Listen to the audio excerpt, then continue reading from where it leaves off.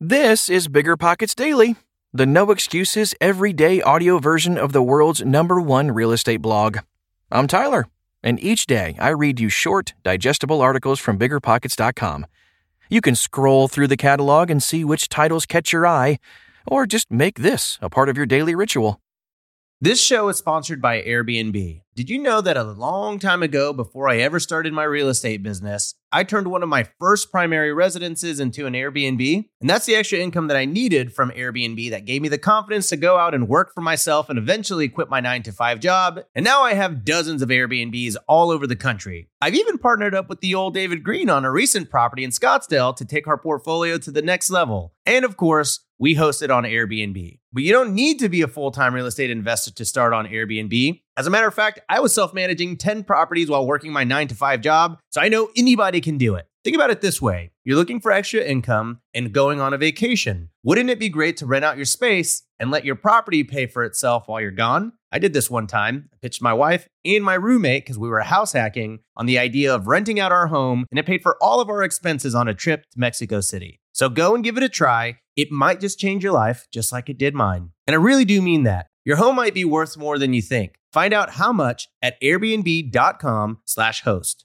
Meet RentApp, the seamless, secure, free way to collect rent. Built by a team of fintech veterans behind Square and Cash App, RentApp uses ACH bank transfers to deposit funds directly into your account. You don't even need to download anything. RentApp setup is straightforward for renters, and there are no apps for landlords to download. Both get peace of mind with a digital transaction history. That means no more lost checks, managing a dozen different payment apps, or even wondering whether payment was sent. Landlords say RentApp is the most convenient way to collect rent, and we think you'll agree. RentApp, the free and easy way to collect rent. Learn more at rent.app/landlord. That's rent.app/landlord.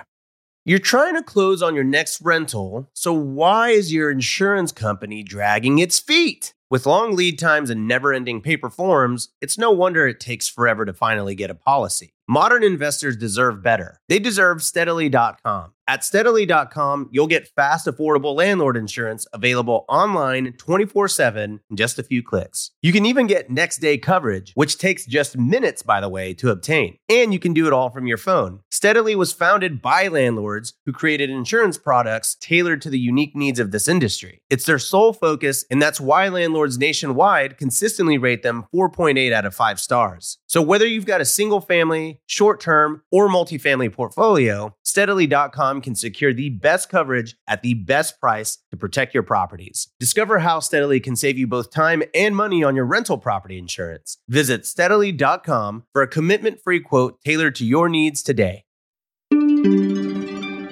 The one critical question investors forget to ask when shopping for rentals. By Allie Boone. There is a lot that goes into what makes a rental property a good investment or not. In fact, most properties don't actually make good investments. But what exactly determines if a property will make a good rental property? Typically, the primary factors are the numbers and the location. The numbers matter more than anything, but location will determine whether or not the projected numbers will hold up.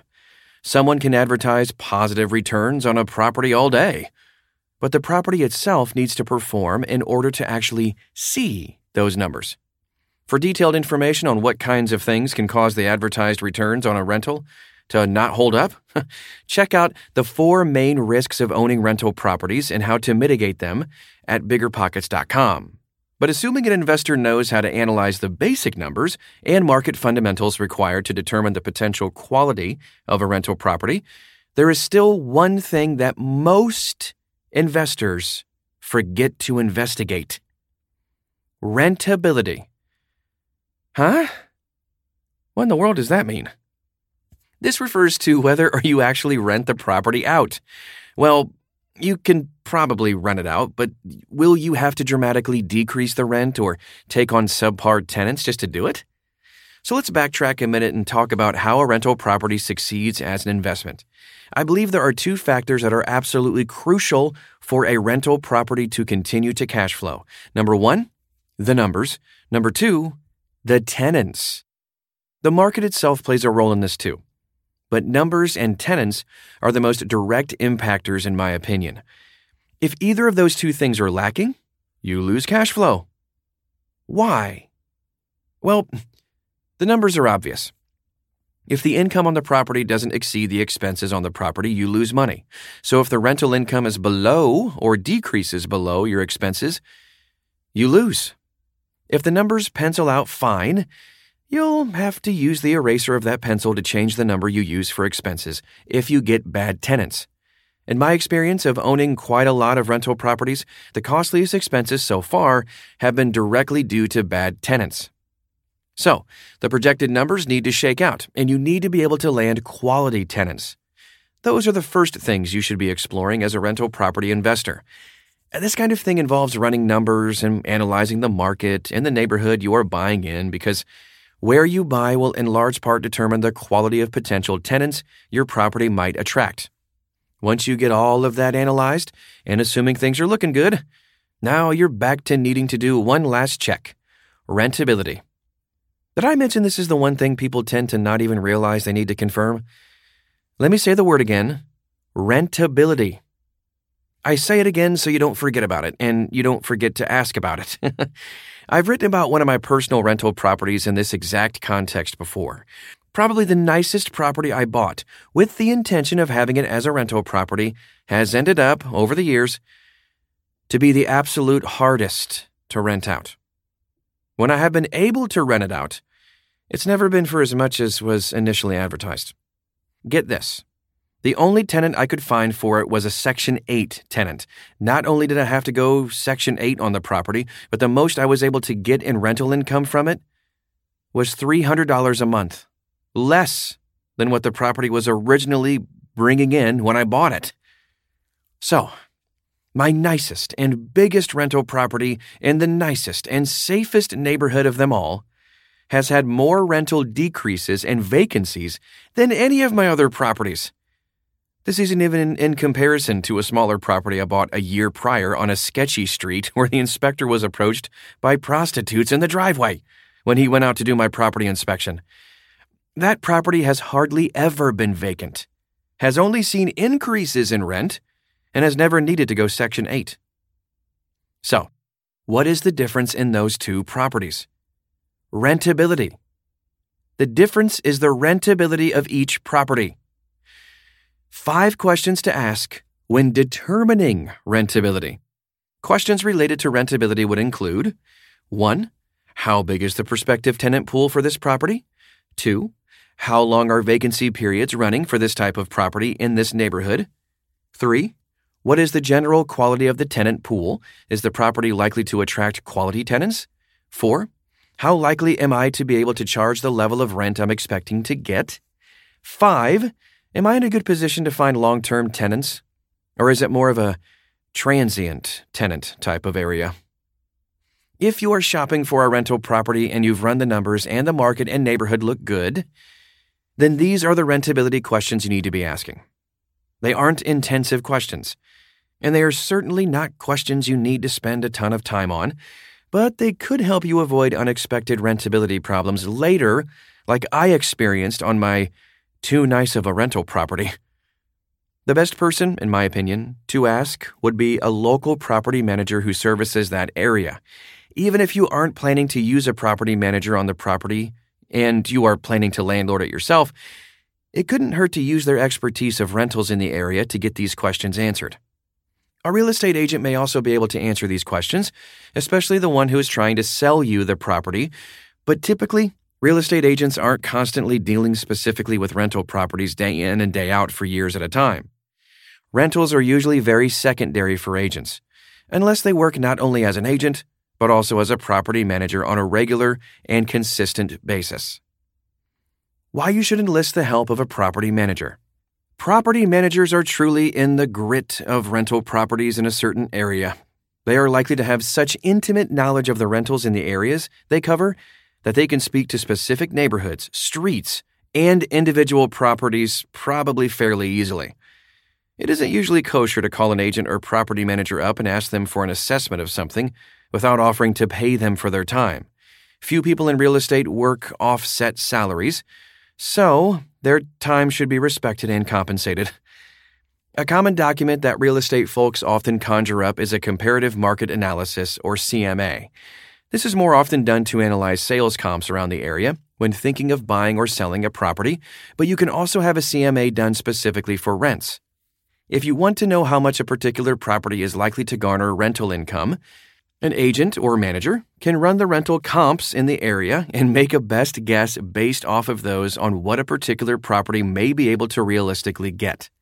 This particular document will best service the question, how likely am I to be able to charge the level of rent I'm expecting to get?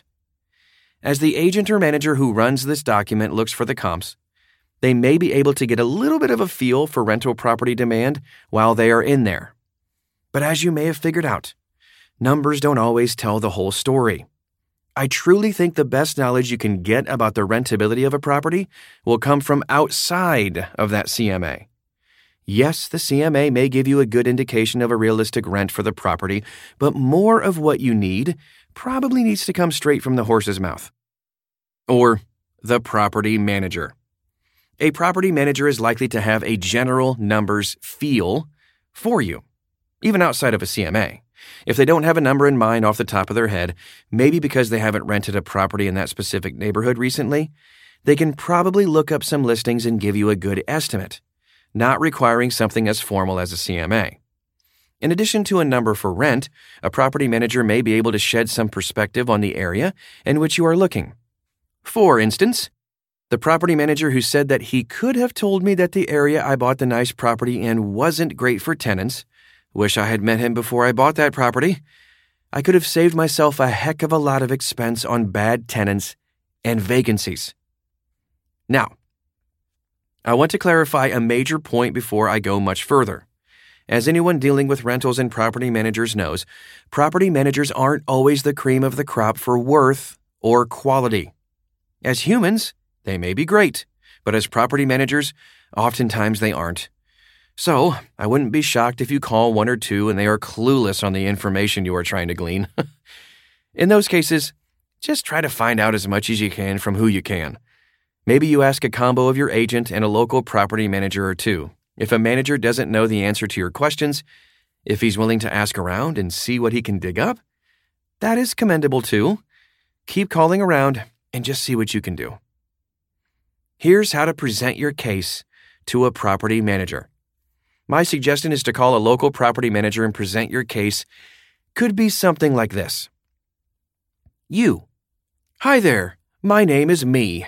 I am an investor and looking to possibly purchase 123 Easy Street to rent it out. I'm trying to get an assessment on the property and or that neighborhood in order to get a feel for the rentability, as well as to confirm anticipated rents. I'd be happy to pay you for your time if you're willing to help me out. Property manager. Sure. What kind of information are you looking for? Well, two main things. Realistic rental amount I can expect and general thoughts on the area itself for renters. Is there a high demand for rentals in this area? What's the general quality of the tenant pool? How are vacancy times running currently? For the comps, I'm happy to pay for a CMA if that's easiest, but something less formal is perfectly fine as well. PM. I can probably look into those things for you.